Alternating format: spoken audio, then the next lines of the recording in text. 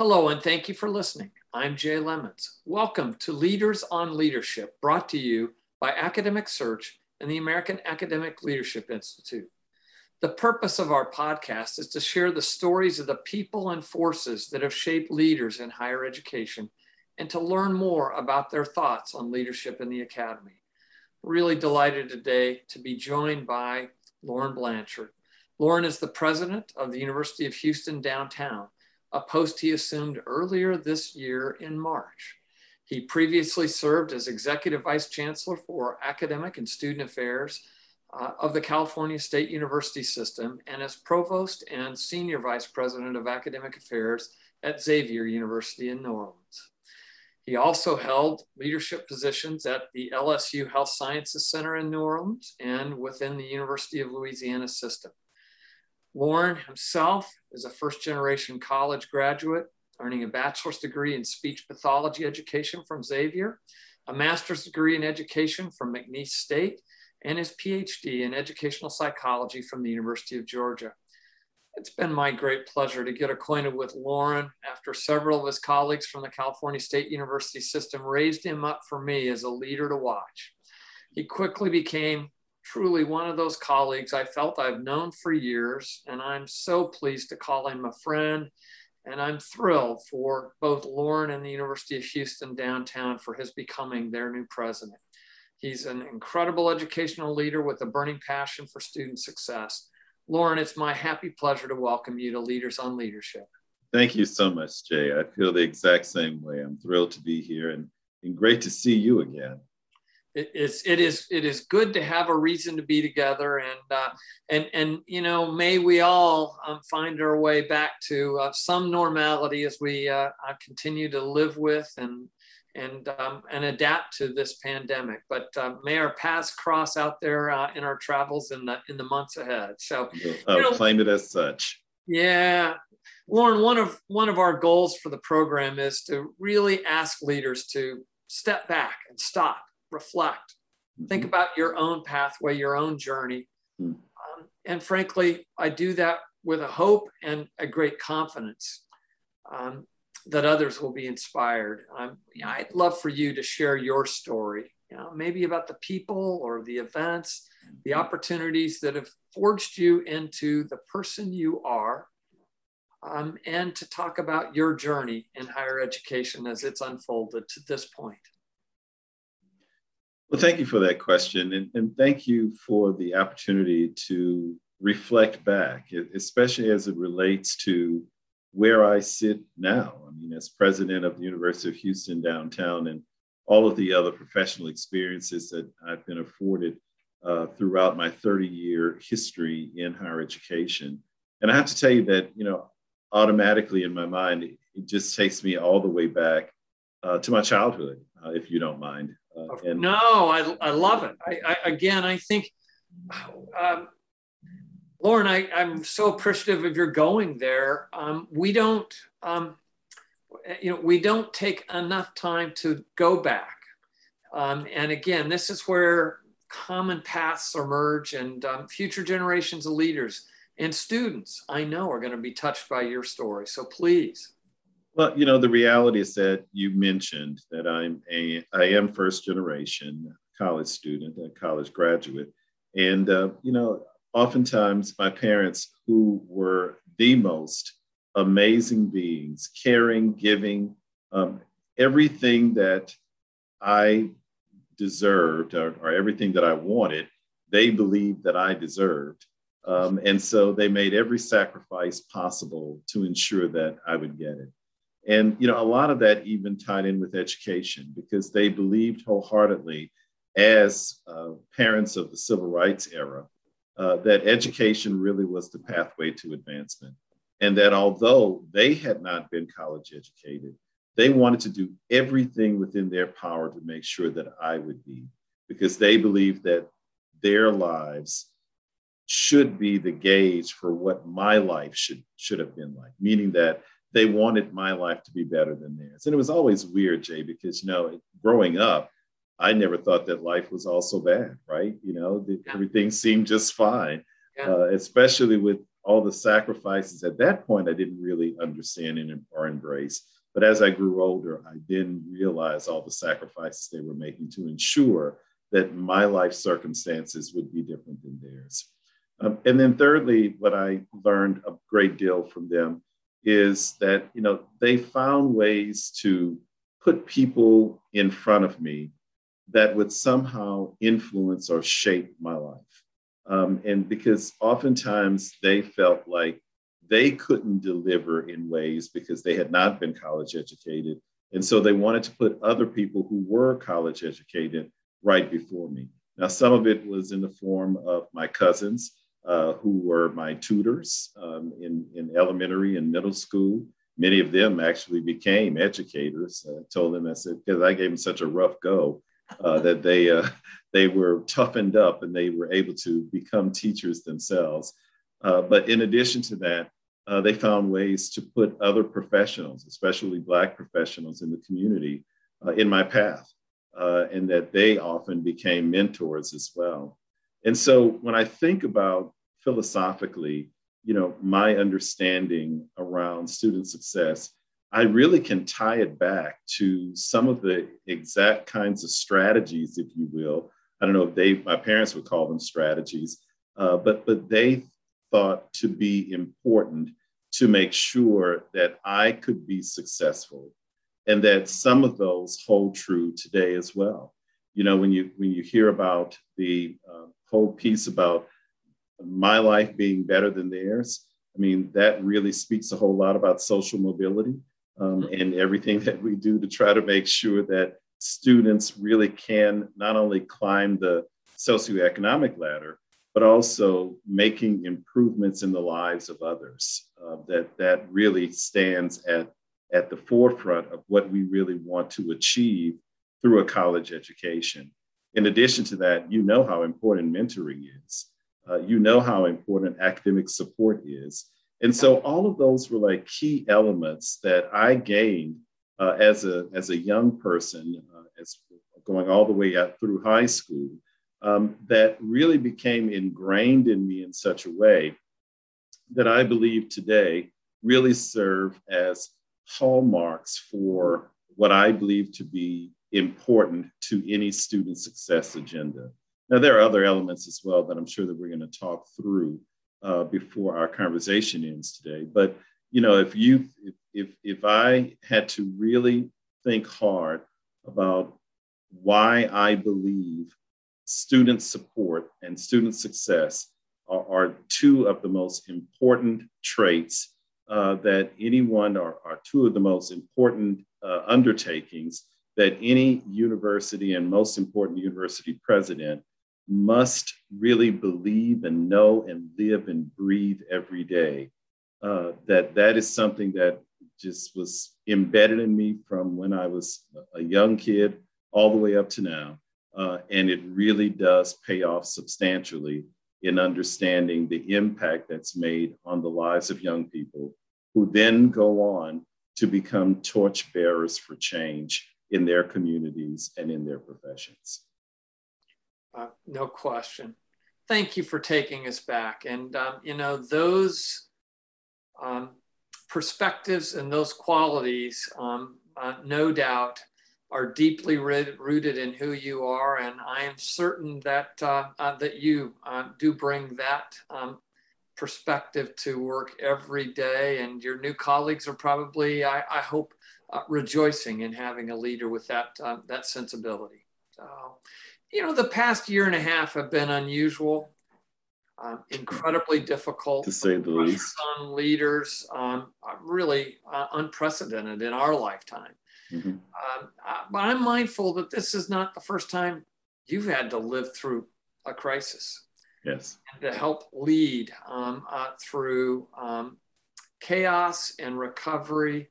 And I'm really referencing your experiences at Xavier and Hurricane Katrina.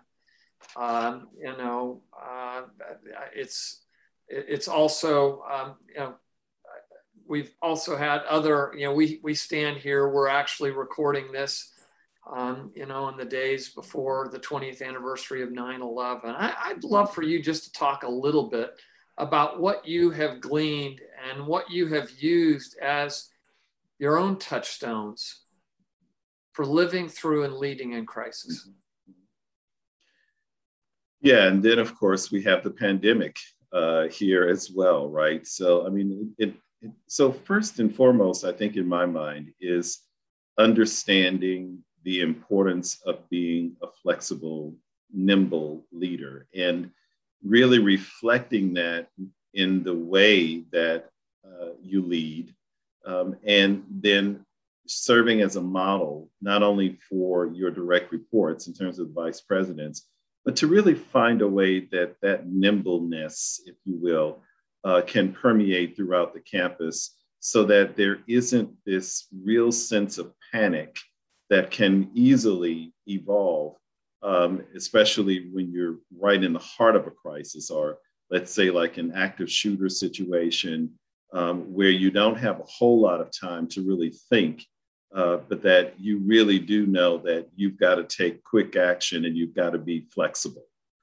So the nimbleness piece, even for the longer haul, be it for a pandemic, be it for a hurricane, be it for an earthquake, I've been through all of those. And, it's just really important to understand the nature of knowing that you've got to move into swift action and that you're not doing it for yourself, you're doing it for an entire campus community, and how important that is. Secondly, I think most importantly is advanced preparation for all different types of crises, right?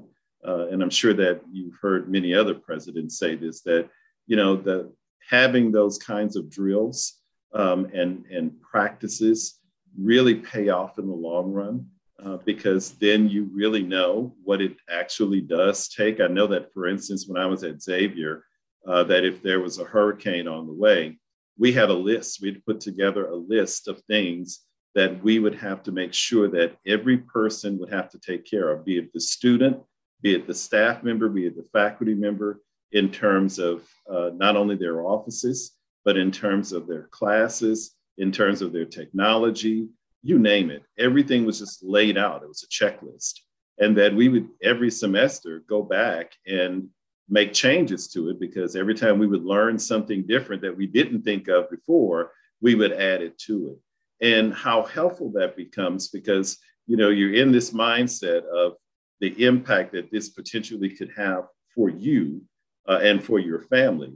And that you don't often think about all the things that you need to get done in order to make your workspace as safe as it can be before you actually leave, and making sure that you have all the instructions in place for students as well, so that they know what to do. So that advanced preparation and having notes and making sure that people know what needs to occur, that becomes important. And then clear, consistent, regular communications. Once the disaster has occurred, there's nothing worse than people to feel like they're out of touch, right? And so we've got to make sure that we know how to be in communication with those individuals who likely have evacuated to all parts of the United States, but they still are a part of your community, and they want to feel that they are part of your community. And so we've got to make sure that we have a very clear and regular communication system planned out, and that they know exactly what that system is going to be before they even leave. And so while we're trying to make outreach to them, especially if they're in an area where they're challenged because of Wi-Fi service or whatever the case is, there is some other kind of pathway that they can use in order to at least let us know that they're okay, and that they're having challenges with technology, so we can help them there. And then, when I say it in communication, it's both ways, right? Because, you want the output, and making sure that you're delivering regular information, but you also want the input, right? And not only from the people that you serve within the community, but the input from the local legislators, the local health agencies, the local emergency folks, everything that you need to know because a lot of these individuals are relying on us even to push that information out to them so that they can know what's happening more in general within the area that has been impacted. So, those are just a few nuggets, but, the main thing as well is making sure that you make people know how much they are cared for. And that it really is in the midst of everything. And even if it's a hurricane or if it's an earthquake and if it's a wildfire and you've lost all of your belongings, that yes, we mourn that with you, but we know that there will be another day and that things will be better and that we're here to help you to get to that better stage. Wonderful, wonderful words of wisdom and a really rich set of touchstones. So thank you. We've already, I've already spoken a bit about this. You have as well. Student success and leading those initiatives to try and strengthen retention and good academic progress, and ultimately the measure of improved graduation rates. Talk a little bit about your philosophy and maybe a little bit about the work that you've done that's really aimed at strengthening the success of our students and reducing equity gaps and working to help students understand the dream and the possibility of social mobility, all while also making a contribution to meeting the workforce needs of our communities. You're absolutely right. I mean, everything that you've just mentioned has been the cornerstone of the work that I've been doing within different communities, especially with underrepresented student populations in various settings. It's certainly what drew me here to the University of Houston downtown, where 50% of our students are Hispanic, are Latinx students, 25% of our students are African American, and we have a large population as well of Asian students. And the fact that we are designated as the most diverse university in the South. That's a draw, but see, what's even more a draw is that we've got a very high percentage, it's about 40% of our students who are first generation students.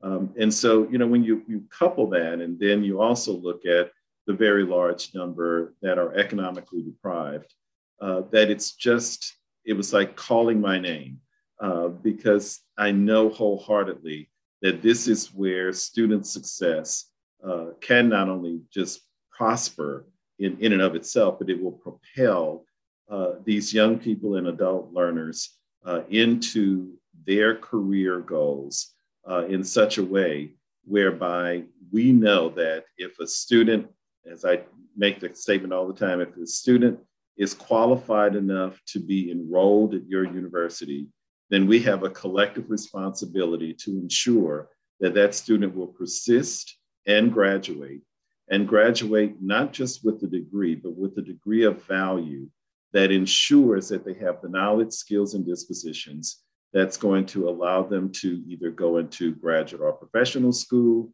go into the workforce, or further cultivate themselves because they haven't really determined yet where they want to be, but they've got the foundation from us.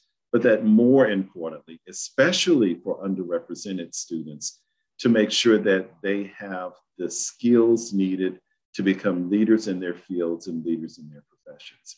And that none of that just happens magically. It happens very intentionally through the student success efforts that are in place. I remember also well, Jay, a conversation that I had with the presidents at the California State University. We were in a meeting of all 23 presidents. And we were talking about all the work that we were doing to improve graduation rates. And that we were under the impression initially that if we were to continue with all of the work, and I'll tell you a little bit more about what I mean on that, continue all of the work around these different strategies specific to improving graduation rates, that we would automatically see a difference in our equity gaps. And then we started learning that that was not true, that, certainly for many of the strategies that were being implemented and many of the opportunities, especially around academic support, that our most underserved students were not the ones that were taking advantage of it, and that we were actually widening the equity gaps as opposed to closing them. Wow. And so that was a sober meeting, I can imagine. It was, without a doubt. And so then we said, well, why don't we flip the script? Why don't we really focus on closing the equity gaps? And if we focus on closing the equity gaps, then we believe wholeheartedly that our graduation rates will increase.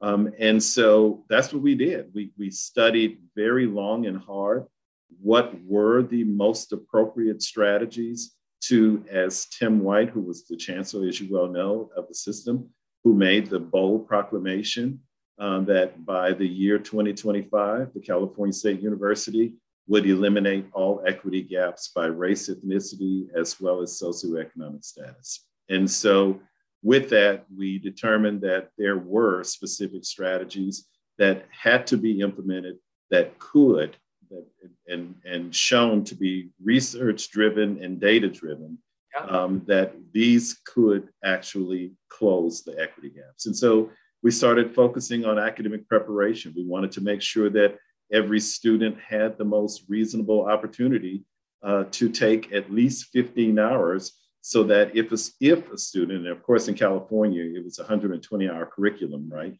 So if a student wanted to and had all of the support that they needed to complete a degree in 4 years, that they actually could complete it within 4 years with the support that was needed. And then also understanding that students were coming in at varying levels of performance. And so we would take all of that into consideration to give them exactly the prescription for academic support that they would have to engage in. It was more intrusive to make sure that they would stay on course and graduate within a timely way.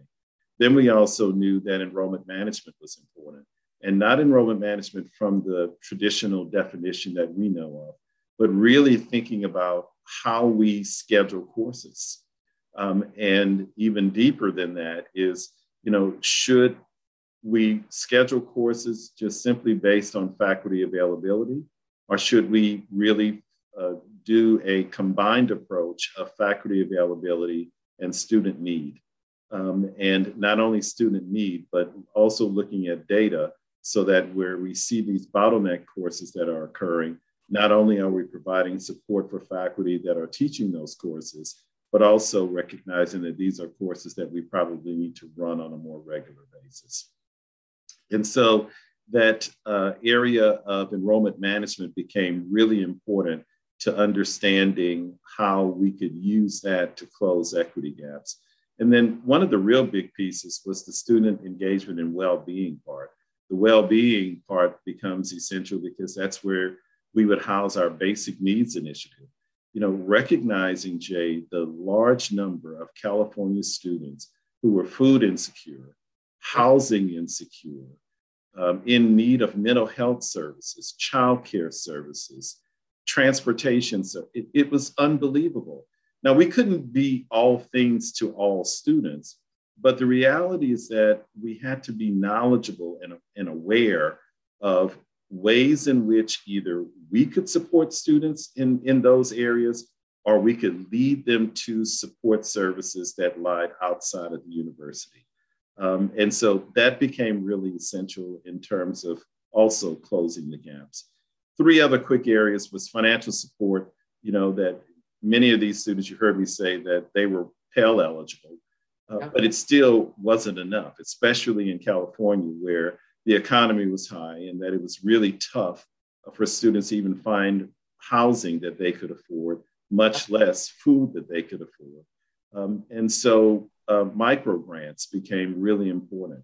and not only micro grants, but it also was an opportunity for alumni groups as well as the general community to help to not only provide money for those micro grants, but also provide food for the food banks. And many times it was food that they were growing in their own gardens that they would bring in. So it was healthy food, you know. So it was really neat to see that kind of dynamic, but also see how many students were able to take advantage of it.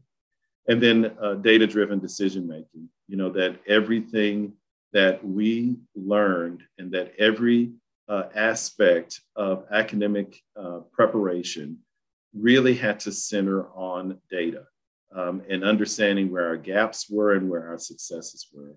And lastly, we focused in on administrative barriers, looking really at policies that stood in the way of student success, practices that you knew just didn't make a whole lot of sense, but that you continued them because it was a policy. And so began looking at, drop for non-payment. You know, if a student just owed $150 or $200, is it wise really to drop all of their courses because of that? Or to disallow someone to graduate because they owe $25 to the library?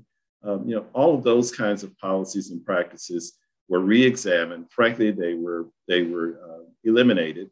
And that really made a critical difference for a lot of students. So when you look at all of those 6 areas that I just shared with you, those were the focal points. Those were the North Stars. And we began to see, before I left, tremendous success in really eliminating those gaps. And while eliminating those gaps, we also saw graduation rates increase across all 23 campuses. Well, doing that work on the scale of the California State University system is just phenomenal, and no doubt will inform best practices elsewhere. Thank you for sharing. And by the way, I mean, you really underscored Maslow had it right. Basic needs are an essential criteria for human growth and learning, and addressing food scarcity and housing insecurity and access to, in this pandemic era, access to broadband are all, essentials for learning. So thank you. I want to switch gears I love to ask this. I want to know what in your mind makes a good leader. And let me clarify for you, I'm not talking about a grade B leader. I'm talking about goodness, virtuous, effective, successful. So in my mind, and what I'm working to do here in this leadership role is to do what I know best, and that's to care. That's number one. To give great care, not just to our students, but to give great care to our faculty and our staff and our alums and those who support us, and especially those within the immediate campus community. It's not just that I care, but also as a leader that I value, I respect, I support, and that more importantly, I'll do everything to make sure that you will be successful. And that goes for faculty and staff as well. Yeah. And so that's one element. The other is to be a very good listener. When I first got here, did a listening tour, did it for about 2.5 to 3 months. And it was the most valuable experience I could have ever engaged in. As a matter of fact, it became the talking points, the majority of the talking points for yesterday's State of the University address, because then it allowed me to know clearly how I begin. Where do we begin? Not only in terms of a strategic plan that we have to get developed, but that more importantly, in terms of some of the low-hanging fruit, the immediate things that really should be taken care of in order to improve the overall campus climate here. The third thing I'll say is communication, regular communication. you know, we're about, got about 15,000 students, a little over 15,000 students. And then in the COVID world in which we live, where we've got about right now, I'd say about 40% of our students who are being taught on campus, and that the remainder of them are either online or hybrid. And so, you know, with that, communication really becomes key. But it always is, right? Even if you've got your whole group here, that regular and consistent communication with your campus community, with legislators, with your supporters, all of that becomes really important in terms of effective leadership. And I would say also, you know, just always being values driven, and, you know, understanding what are those things that really matter most in terms of the values that you want to make sure that are tied to the mission in some way, but that also the values that you as a human being who is a leader, what are those things that you will not compromise on? And what are those things that you will advocate for to make sure that this university really is and remains as a place of integrity and as a place of care and well-being? Those are some of the things that come to mind right offhand. That's if you began there, you'd have a more than generous and an abundant foundation built. Thank you for sharing. I want to maybe move to a little bit different focus, and that is a part of the audience that I embrace through this medium are the 150 aspiring leaders of in our annual programs through the American Academic Leadership Institute. And I wonder if you had just a moment or two to offer advice to them about where they're at, and to others who aspire to leadership. I'll start with the fire in the belly, the passion. It's got to be there, because if you're not driven by this, and if you're not driven by the fact of understanding that one of the primary responsibilities is to be able to ensure that students are getting the highest quality educational experience that we can afford them. So that just as I mentioned earlier, that once they leave here, they are well prepared, and that most importantly, that they then become the advocates for change in the community, in the world, in their professions, in their neighborhoods, because then that becomes a reflection back on the university, and how important that becomes, because they become your alums who becomes the ambassadors for your university. And that's not the main reason you're doing it, but you're doing it because you know wholeheartedly that it's really designed to change the lives of people. Yep. And that's what matters most, in my mind. So that one, the passion for it, and also understanding that this work really requires you to be flexible in many ways, flexible in your thinking, flexible in your schedule. There's no doubt about that. And flexible in your interactions, with all people. I was just giving a great example. So yesterday at the State of the University address, there was a couple that was there, and I was introduced to them, and they told me that they knew that I was becoming their new neighbor, and they had done research on me and found out that the State of the University address was being delivered, and that although they had never met me before, they wanted to come and get a better understanding of the work that I did, and to know how they, as my neighbors, could support me and my family. Wow. Was that a wow moment or what? Right? I was almost taken aback by it. Right? But I mean, it was just very genuine. And so, all of that in terms of recognizing then as well, it's like, well, you're on stage, right? And that you're on stage always. Always. And it doesn't mean that, you have to, well, it does mean that you have to adapt to that.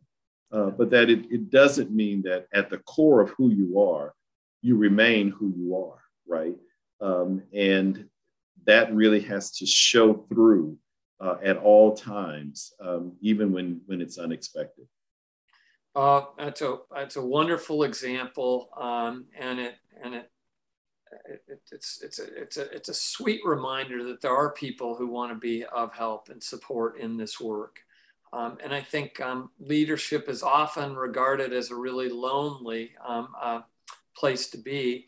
And there's some real truth to that. And yet you also feel that wind beneath your wings in some unexpected ways. So I really appreciate your sharing that experience. You will have great fun being the UH downtown guy all over town, and an important reminder: you're never not, and yet that's not who you are. You are something more than that, and yet it's inseparable for those who are sitting in the most senior leadership position. That's it. Great advice. Yeah. Let's move into the lightning round, Lauren, you're welcome to answer in whatever length you want, but, and I'm going to shift the first of these questions slightly. Who's had the most profound professional influence on you? That's an easy one for me.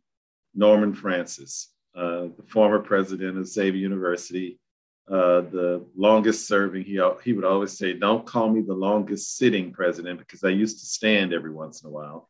But the longest serving president at that time, when he left the seat, he was in his 40th year as president of Xavier.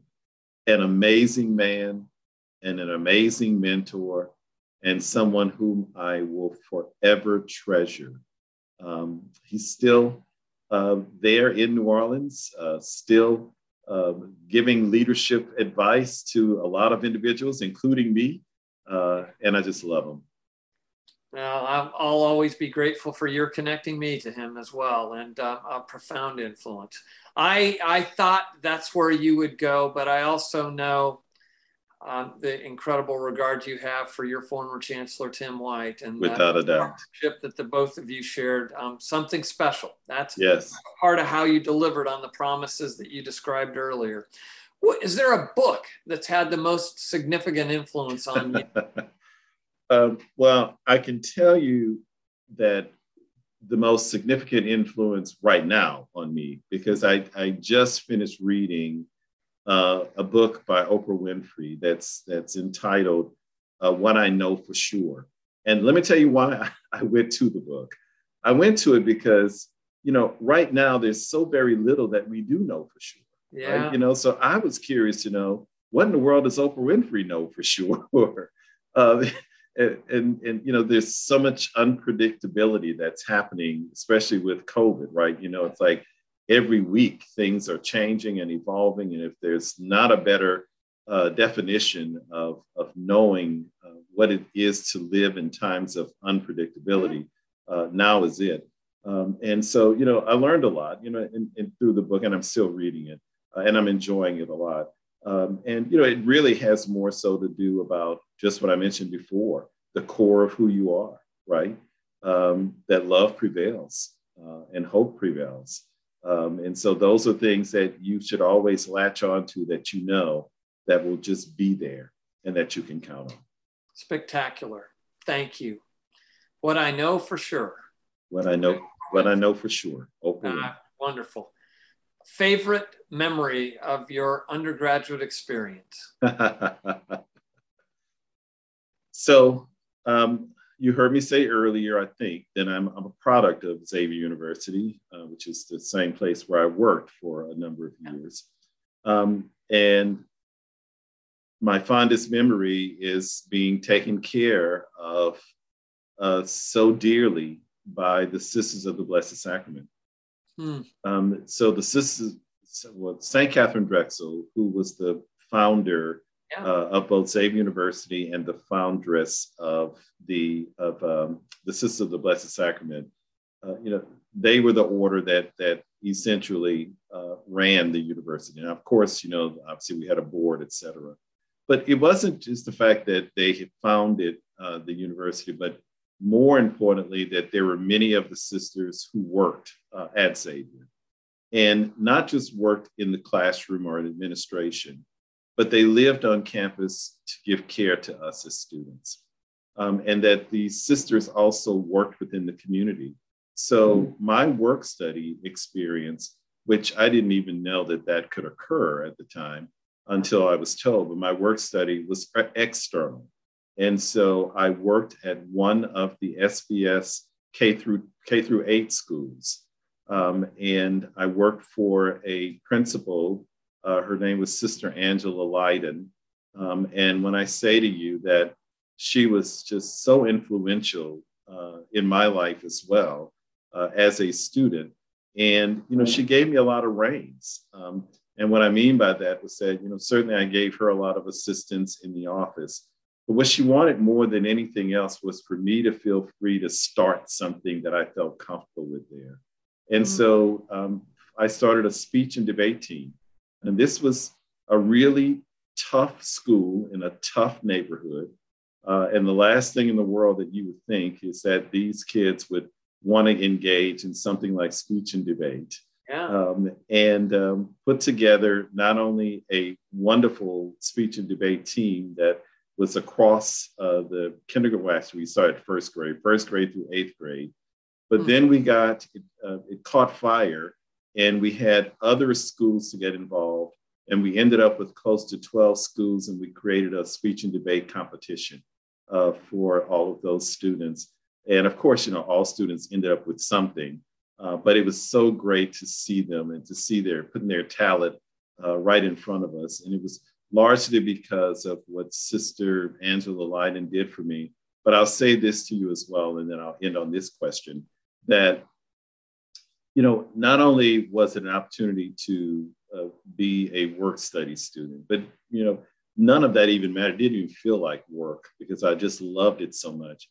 But they gave so much care to me. I mean, it was just unbelievable that, that at nighttime when we'd finish up work and then go over to the convent, and they would want me to make sure that I would get my studying done.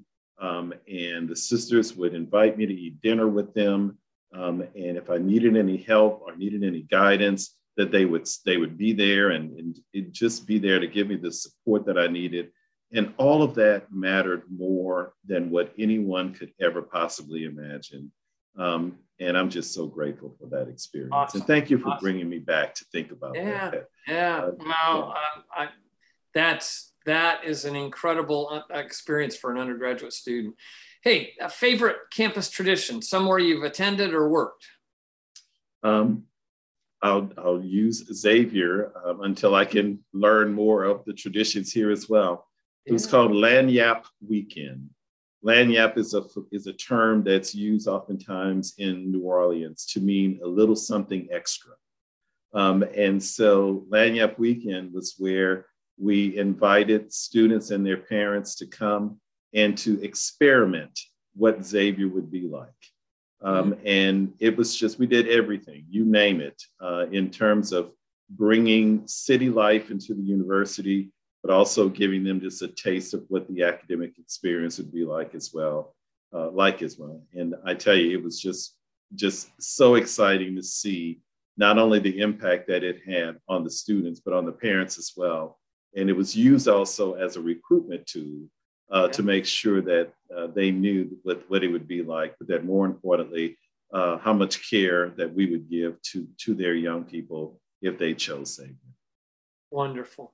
Well, one of my traditions on this program is to ask and to invite leaders to share, if you would, with our listeners, some of the distinctive qualities or organizational DNA that made the call for your heart to serve the University of Houston downtown, and what has made it special to you already in your first 6 months?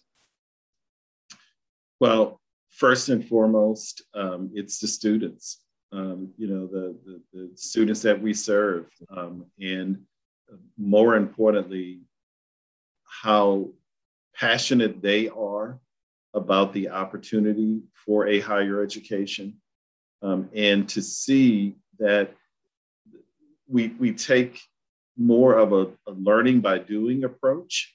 And I love to see how many of our students are engaged in community service, are engaged in internship opportunities, and that we are right in the heart of the business district. And I wish you could see what I see as I look right beyond my screen here. And I see a vibrant, well, maybe not so vibrant with COVID, but see a downtown community that often is seeking out our students to come and to be engaged in all different forms of business and social service agencies, and you name it, schools.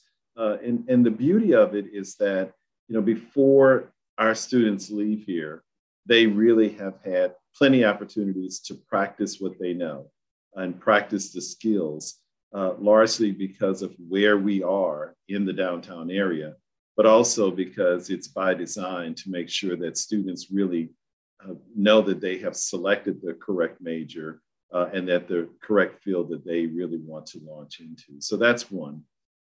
Two is just the caring nature of the campus itself. You've heard me use that word care at least 5 times, because it really is important. It's when you walk into a campus, you can tell whether or not you're walking into a caring environment because you feel the warmth. Yeah. And so there is that warmth that's here. As a matter of fact, they told me before I was even hired that if I were to be hired, that I would feel like I was walking into my new family. And they were so absolutely right. I mean, that's exactly how I feel, beyond a shadow of a doubt. And then, I think also what I've learned since I've been here is just the great opportunity that we've got. I mean, we're relatively a young university. As a matter of fact, we're going to celebrate our 50th year anniversary in 2024. So we have so much room to grow, right? As a young campus, and then trying to understand, and because we still don't have it down to a science yet, but who we really are at UHD, and who are we primed to be at UHD. I mean, we're doing great work, and we're producing students that are doing exactly what I mentioned earlier. They are the leaders of tomorrow and of today, and so, but still isn't enough. And so with that, what I mean by that is really how the university can become an anchor institution and really embed itself so deeply within the Houston community. And that we know that it's really designed, that we're designed here to ensure that we are working collaboratively with the city to improve the life conditions of the citizens who live here. And that's what I look forward to. And that's what energizes me, motivates me, inspires me every single day. I love being here. Wonderful. Thank you so much for sharing. And as you were describing it, I was thinking, this is about being an anchor institution, and you articulated it.